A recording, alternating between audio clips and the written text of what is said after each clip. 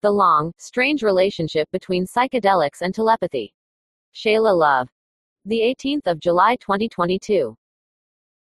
In February of 1971, approximately 2,000 attendees at 6 Grateful Dead concerts at the Capitol Theater in Port Chester, New York saw this message projected onto a large screen at 11:30 p.m. You are about to participate in an ESP experiment. It was a test to see if people could use extrasensory perception, or ESP, to telepathically transmit randomly chosen images to two psychic-sensitive people, Malcolm Besant and Felicia Parisi, who were sleeping 45 miles away. Besant was at the Maimonides Dream Laboratory in Brooklyn, while Parisi slept in her apartment. Art prints, selected at random, were projected at the Dead Show, like the Castle of the Pyrenees and Philosophy in the Boudoir by René Magritte, or a visual representation of spinal chakras. Besant and Parisi described their dreams to two evaluators, an art therapy student and a divinity student, who then judged them based on their similarities to the images shown at the concert. The Grateful Dead were chosen because the members of the band agreed to facilitate such an experiment, but also because those who conducted the study had determined that the audience would be especially primed for telepathic abilities, in part because of the state of mind they assumed the audience would be in. In a paper summarizing the project, the authors wrote, "It was apparent to observers at the concert that the majority of the people in the audience were in states of consciousness that had been dramatically altered. These altered states of consciousness were brought about by the music, by the ingestion of psychedelic drugs before the concert started, and by contact with other members of the audience." This is just one example of many of the historical overlap between psychical and paranormal research, and psychedelics. Some of the most storied names from the early psychedelic research period were also investigating ESP, telepathy, and precognition. Their interest in psychedelics wasn't tangential, but directly related, as was the case in the Grateful Dead experiment. Many thought that psychedelics could induce these experiences, or bring about states where they were more likely to occur. Of course, the CIA's MK-Ultra program, from 1953 to 1964, also pursued mind-controlling abilities of psychedelics. A psychiatrist, Donald Ewan Cameron, used LSD to do psychic driving experiments on people at McGill University's Allen Memorial Institute. Today, people continue to regularly report having anomalous or paranormal experiences while on psychedelics. David Luke, a psychologist at Greenwich University, has looked at surveys of those who used psychedelics, finding that the percentage of them who said they experienced psi phenomenon ranges from 18 to 83% of people depending on the group. Telepathy was the most common, but precognition, or having knowledge of an event before it happens, was also widely reported. As psychedelics are researched for mental health conditions, and legal access to these drugs broadens, as it will in Oregon starting next year, it will be important to understand and recognize the intersection of these two topics, psychedelics and paranormal beliefs and experiences. Whether telepathy, however one wishes to define it, is veridical is something of a separate issue. But if psychedelics can lead to people believing in phenomena like telepathy, and potentially induce experiences that can challenge a person's worldview, that's something that people should be well informed about if they seek these drugs out for treatment. On a larger scale, there is ongoing research into whether psychedelics do produce consistent shifts in beliefs, and how that might happen. Does it stem from the context in which people take psychedelics and external influences? Or is there something about the compounds themselves that leads people to step away from a materialist worldview in which telepathy doesn't occur, to endorse a reality where transmitting thoughts, feelings, and images to another mind is possible? As psychedelics become more mainstream, we are opening up the breadth of the population who are getting access to them, Luke said. Once you take the cork out of the genie's bottle, we cannot ignore these kinds of experiences. The word telepathy was coined in the 1880s by a British classicist named Frederick Myers, who helped found the Society for Psychical Research in London. The word telepathy comes from the Greek root tele, meaning from a distance, and pathos meaning feeling. He looked at thousands of case studies of people who, usually as they were close to dying, reported having communications with loved ones, and Myers would seek to confirm that those loved ones received the messages. Many of the well-known names associated with the early days of psychedelic research were involved in experiencing and testing the parapsychological, including Albert Hofmann, Humphrey Osmond, Aldous Huxley, Gordon Wasson, Timothy Leary, Ken Kesey, Walter Pank, Al Hubbard, and Stanislav Grof, to name a few. Luke is one of the people who knows most about the overlap between psi experiences and psychedelics, and has written several review papers on this crossover and documented it in his book Other Worlds, Psychedelics and Exceptional Human Experience. Pretty much all of the first discoverers, explorers, and encounters with psychedelics, they all had their own kind of paranormal-like experience, Luke said. The literature is replete with this. A lot of those earliest researchers and explorers were all very much on board with the idea of psychedelics inducing genuine psychic experiences. Humphrey Osmond, who coined the word psychedelic, reported that in 1957, he and researcher Duncan Blewett had a telepathic experience while taking mescaline. They successfully transmitted telepathic information in an informal experiment to such a degree that an independent observer became acutely panicky at the uncanniness of the event, though, unfortunately, no formal experiment with a larger sample is reported, Luke wrote.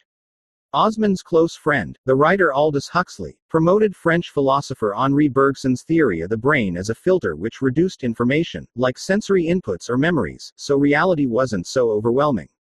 Bergson wrote that without that filter, people might be able to remember everything that had ever happened to them, or perceive everything occurring in the universe, accessing a kind of clairvoyance.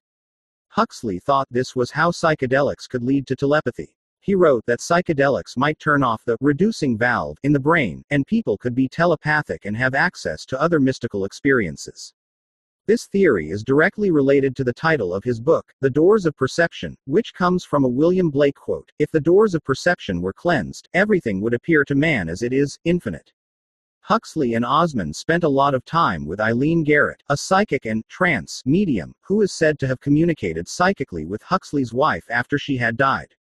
With Osmond, Garrett collaborated with a psychedelic research team in Canada, and said, "I have had psychic experiences which occur at the height of the LSD experience. I believe the drug has made me a better, more accurate sensitive when I perceive, hear, think and feel." The psychologist Stanley Krippner, who led the Grateful Dead ESP experiment, said that he has a precognitive vision of President Kennedy's assassination after taking psilocybin that Timothy Leary had given him. In 1965, Leary and others wrote in the Psychedelic Reader that psychedelics may serve as a key to the human nervous system and unlock paranormal abilities. J.B. Rhine, called the father of modern parapsychology, conducted psychedelic experiments in 1961 at the Rhine Research Center with Leary and Richard Alpert, though Luke wrote that there was apparently too much spontaneous laughter erupting for anyone to credibly test for anything. Al Hubbard, the Johnny Appleseed of LSD, is said to have developed psychic abilities after using LSD, and became somewhat notorious for winning on gaming machines in casinos, his reputation being such that he was politely escorted out when he reached a certain limit of earning, Luke wrote. The British philosopher Gerald Hurd, a member of the Society for Psychical Research, thought that all people had once been telepathic at an earlier stage, but that modern civilization had stamped it out. He believed that humans would evolve into a new stage of society where we would regain our telepathic powers. The psychedelic therapist Stanislav Grof wrote about clients who had taken LSD and saw visions of the dead that supposedly contained unknown yet verifiable information. For example, on LSD, the wife of Walter Pank, who led Harvard's Good Friday experiment, had a vision that her husband asked her to return a book that was hidden in the library. Although she claimed to have had no prior knowledge of the book, she managed to locate and return it, Luke wrote. Of course, it is possible that the knowledge of the book already lay in her subconscious. Since the 1960s, there's also been evidence that people who took psychedelics, including in therapeutic settings, were likelier to believe in or, they said, experience telepathy. In 1962, a follow-up survey on people who did LSD psychotherapy found that 78% of them believed that telepathy and precognition were possible. In a study on the use of LSD for alcoholism from 1959, the percentage of people who said they experienced telepathic communication increased from 49% to 80% by the second session.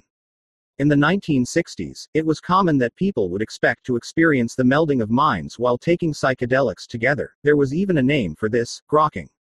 The term comes from Stranger in a Strange Land, a 1961 novel popular among psychedelic seekers about a human raised by Martians who demonstrates telepathy in religious orgies. Beginning in the early 1950s, there have been 17 published experimental studies that used psychedelics specifically to try to induce ESP, which Luke reviewed in 2012. The results and methodologies of these studies are mixed, but their existence shows the long-standing interest in psi phenomena and the impulse to use psychedelics to study them. There is scant direct experimental research on psychedelics and telepathy ongoing anymore, but recent survey reports show that people still self-report these experiences, and tend to believe more in telepathy after taking psychedelics, a belief which increases the more experiences they have. Anna Lutkatis, a postgraduate researcher at the University of Sydney, has found that people who perceive telepathic communication on psychedelics often do so in two primary ways. They can talk to others, who appear in visions, like dead relatives, plant spirits, or other entities, while some feel that others are imparting information to them via the direct transfer of thoughts, she said. In a qualitative study of 30 people who took psilocybin mushrooms at a retreat, she found that 3 out of 30 people reported telepathic-like experiences. One person felt they knew what another participant was thinking, but did not attempt to check and see if they were right because they felt it wasn't particularly important. Another looked out the window and saw a dog barking outside, and felt they could understand the message the dog was trying to convey to its owner. One person had a vision where she became a tree, and after the experience was over, another participant said they also had a vision in which the other person was a tree. In 2020, Peter Grahl-Johnstad from the University of Bergen collected accounts of anonymous psychedelic experiences, from which 16 people reported psychedelic telepathy. In one case, a person was on LSD and cannabis, with a friend sitting at a fire at a cabin, when his mind started to say things that I didn't expect, things that were in my voice and had my tone quality, but were not what I was expecting myself to say. So I said to the voice, "Is that you talking to me, or is that me talking to myself?" And the voice said, "I think you're talking to me, dude." Others came to determine more subtly they were experiencing telepathy. One report described a man and his girlfriend talking to each other for about 20 minutes, but when he said something out loud, only then did I realize that during the entire conversation I hadn't ever actually said a word. To put it simply, my girlfriend was actually reading my mind and responding to my thoughts as if they were words I spoke. Luke said that when collecting such stories, we don't try to validate or verify individual experiences. I just listen to the stories and document them. What he can say assuredly is that taking psychedelics increases the likelihood of a person feeling like they have a telepathic experience. People tend to have more psychic experiences as a result of taking psychedelics, Luke said. People talk about having more synchronicities, more psychic episodes, and they increase their belief in these things. In a recent interview with The New Statesman, timed to the release of the Netflix series How to Change Your Mind, writer Michael Pollan shared that during a mushroom trip he saw the plants in his garden in a new way, feeling their personhood in a way he hadn't before. For the first time, I felt the presence of these plants, he said. They were more alive than they had ever been. Do psychedelics cause a belief in phenomena like telepathy, or plant consciousness? Or are people prone to these beliefs more likely to take psychedelics? Asking these questions about telepathy can be a gateway to important inquiries about how psychedelics might impact our beliefs, and whether they reliably push them in a certain direction, towards the paranormal, spiritual, or non-materialist. There is some evidence so far that psychedelics can change people's understanding of the nature of the mind and reality, or their metaphysics. It's possible that psychedelics would increase a belief in things like telepathy, said Jules Evans, a philosopher and writer. Which is not necessarily the same thing as making lots of people telepathic. These kinds of shifts are important to study, in part because in psychiatry, it is rare to have people rapidly change their beliefs in an enduring and consistent way, said Sandeep Nayak, a psychiatrist at Johns Hopkins Center for Psychedelic and Consciousness Research. A study from 2021 found that people who took psychedelics in ceremonial contexts reported shifting away from materialist worldviews, and closer to panpsychism, the belief that all things contain minds, including plants, animals, or inanimate objects. In a preprint from this year, which Nayak is the first author on, he and colleagues similarly found that people's beliefs shifted more towards non-physicalist beliefs, defined as claims that parts of reality and/or consciousness are not reducible to matter, when they took psychedelics. Yet psychedelic researchers still disagree about what leads to these reported belief shifts.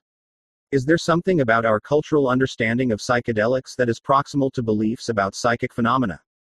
Or is there something intrinsic to the psychedelic experience itself, and the way that these compounds interact with human perception and mind, that leads to panpsychism? This gets at the heart of how psychedelics encourage or introduce beliefs at all. That's one of the deepest questions in the field and something very interesting and worth pursuing, said David Yadin, an assistant professor at Johns Hopkins Center for Psychedelic Research who studies the phenomenology of psychedelic experiences.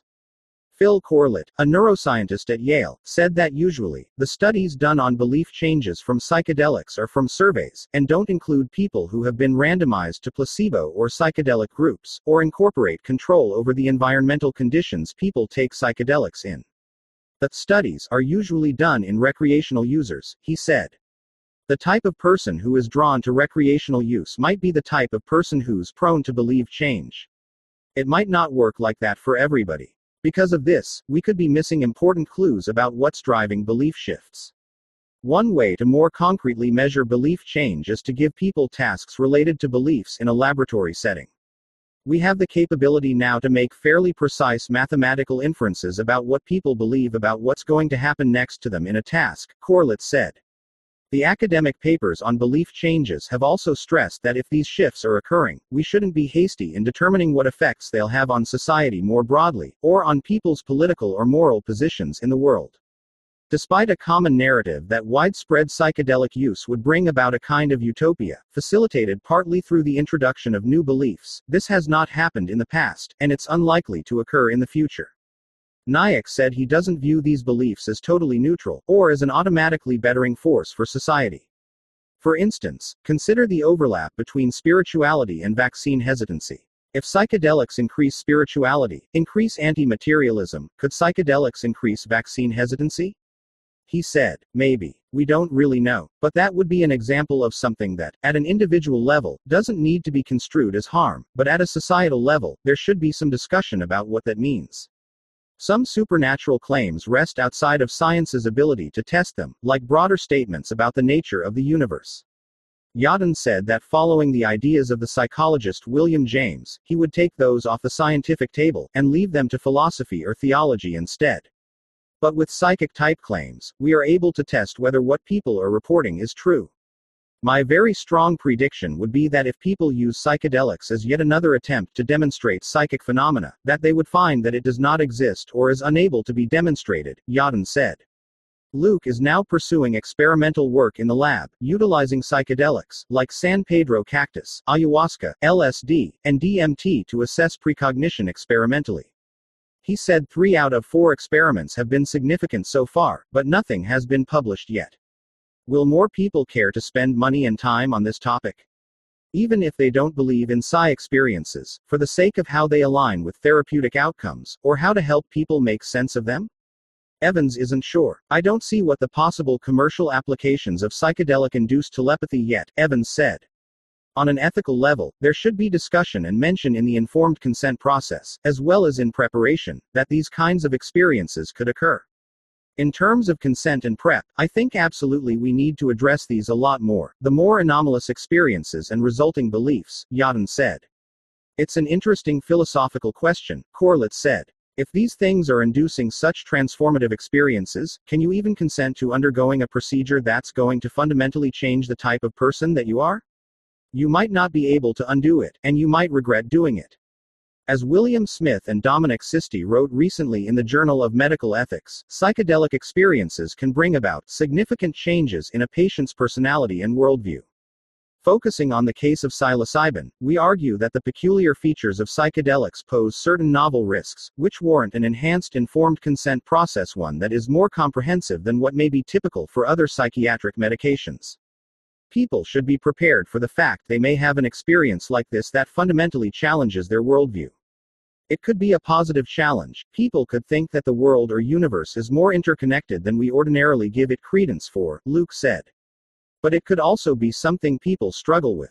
The Harvard psychiatrist John Mack, who studied people who reported being abducted by aliens, used the phrase ontological shock to describe the complex emotional state many found themselves in, or the bleak realization that what they have experienced actually occurred and that reality as they have defined it is forever altered. Evans wondered if there could be ramifications on the way that people conceive of their sense of self. Currently, many people, especially in the West, have a model of self that the philosopher Charles Taylor called the buffered self. The buffered self stands in contrast to the porous self, which is connected to other beings, including spiritual ones. Today, many consider ourselves discrete entities that we are responsible for. We manage our own bodies and minds alone. If the normalization or mainstreaming of psychedelics leads to more people thinking of themselves as porous, that's a radical shift, Evans said. Some people from the 2020 survey experienced such a change. One person said that their thoughts and feelings merged with another. It gives the effect that you literally are the other person, they said. That they may be a projection of your own mind. I had melded into this person, and he was effectively a projection of my own mind. This isn't always an enjoyable experience. The person described how when shadow stuff started to arise during the trip, there was absolutely no boundary and no way to close myself off from my friend. He experienced all that was coming up for me directly and I experienced his stuff. Frankly, I don't know whose stuff it was, because there was one mind only. Johnstad noted that this perceived lack of privacy of the self and mind could be upsetting. In one case, a man who tripped with his roommate felt he was being pressured telepathically to have sex. The entire time he was pressuring me into being gay. I repeatedly told him that I did not want to, I did not find the male body attractive and just did not want to. And he said things like, well, you know, we are all one, so what is the big deal? Another person had a similar experience, when he telepathically expressed love for a friend he was tripping with, and was unsettled by it for weeks after. For days or even weeks afterwards I had this slight paranoia that everyone can hear my thoughts and feelings. I didn't feel safe in my own mind. These experiences could make people more easily influenced or controlled, Evans said. I worry about this porousness of the self, he said. The entanglement of selves, which I think is one of the amazing things psychedelics do, is also what cults do. They basically collectivize the self. This is why it's good to have a separate critical self. Evans has written about the need for ecstatic literacy, or how to interpret and live with such experiences. Just because you might have unusual experiences, including telepathy, doesn't mean that your shaman or guru is God, he said. Even if they're good people. Because these incidents are so unusual for us, there's a risk of ascribing divinity to some schmuck who gave you ayahuasca. At the same time, a person interpreting their psychedelic experience in a supernatural way shouldn't be automatically pathologized or stigmatized, said Nayak. Non-materialist beliefs are found all over the world, and it's common for people to already have paranormal interpretations of psychedelic trips. It's just up to the individual to determine what meaning resonates with them, but also to be aware of what they might encounter. Much of the ethical considerations surrounding the possibility of belief changes with psychedelics can be adequately addressed by informed consent just between therapist and patient, Nayak said. But that requires you to be informed about what might happen. Ultimately, Luke said that psychedelic medicine, or legal access to psychedelics, will have to make room for many meanings, secular, medical, and neuroscientific, or supernatural. Whether this plurality will peacefully coexist has yet to be seen. But another lesson to heed from the past, these beliefs can be held very strongly, even in the face of ambiguous evidence, and using questionable methodologies. In the Grateful Dead experiment, for instance, the two people evaluating Besant's dreams concluded that they were statistically significant enough in their relation to the art images, while Paris's were not. The authors speculated that Paris's dreams didn't successfully match the images because her name wasn't shown to the concert audience, while Besant's was. Or, they wrote, it may have been that during the time of the experiment, Mr. Besant's telepathy abilities were more sensitive than those of Miss Parisi. What exactly did his dream contain? For the concert that Magritte's philosophy in the boudoir was shown, which depicts a headless woman dressed in a transparent gown, Besant's dream included a little girl's doll, and a fantasy about a stopwatch on a card around my neck. On the night that the 7 spinal chakras was shown, a painting that shows a man in the lotus position, and all 7 chakras, brightly colored, the paper reported that Besant's dream testimony was, among other details, I was thinking about rocket ships, I'm remembering a dream I had, about an energy box, and a spinal column. From this description, the authors concluded that Besant had been unequivocally able to demonstrate that he received the images from the Grateful Dead audience. The experimental situation was tightly C-controlled, thus, extrasensory perception is the most likely explanation of the results, they wrote. Decades later, it serves as a reminder of the difficulties with studying this phenomenon. People on psychedelics aren't the only ones prone to see what isn't there. Follow Shayla Love on Twitter.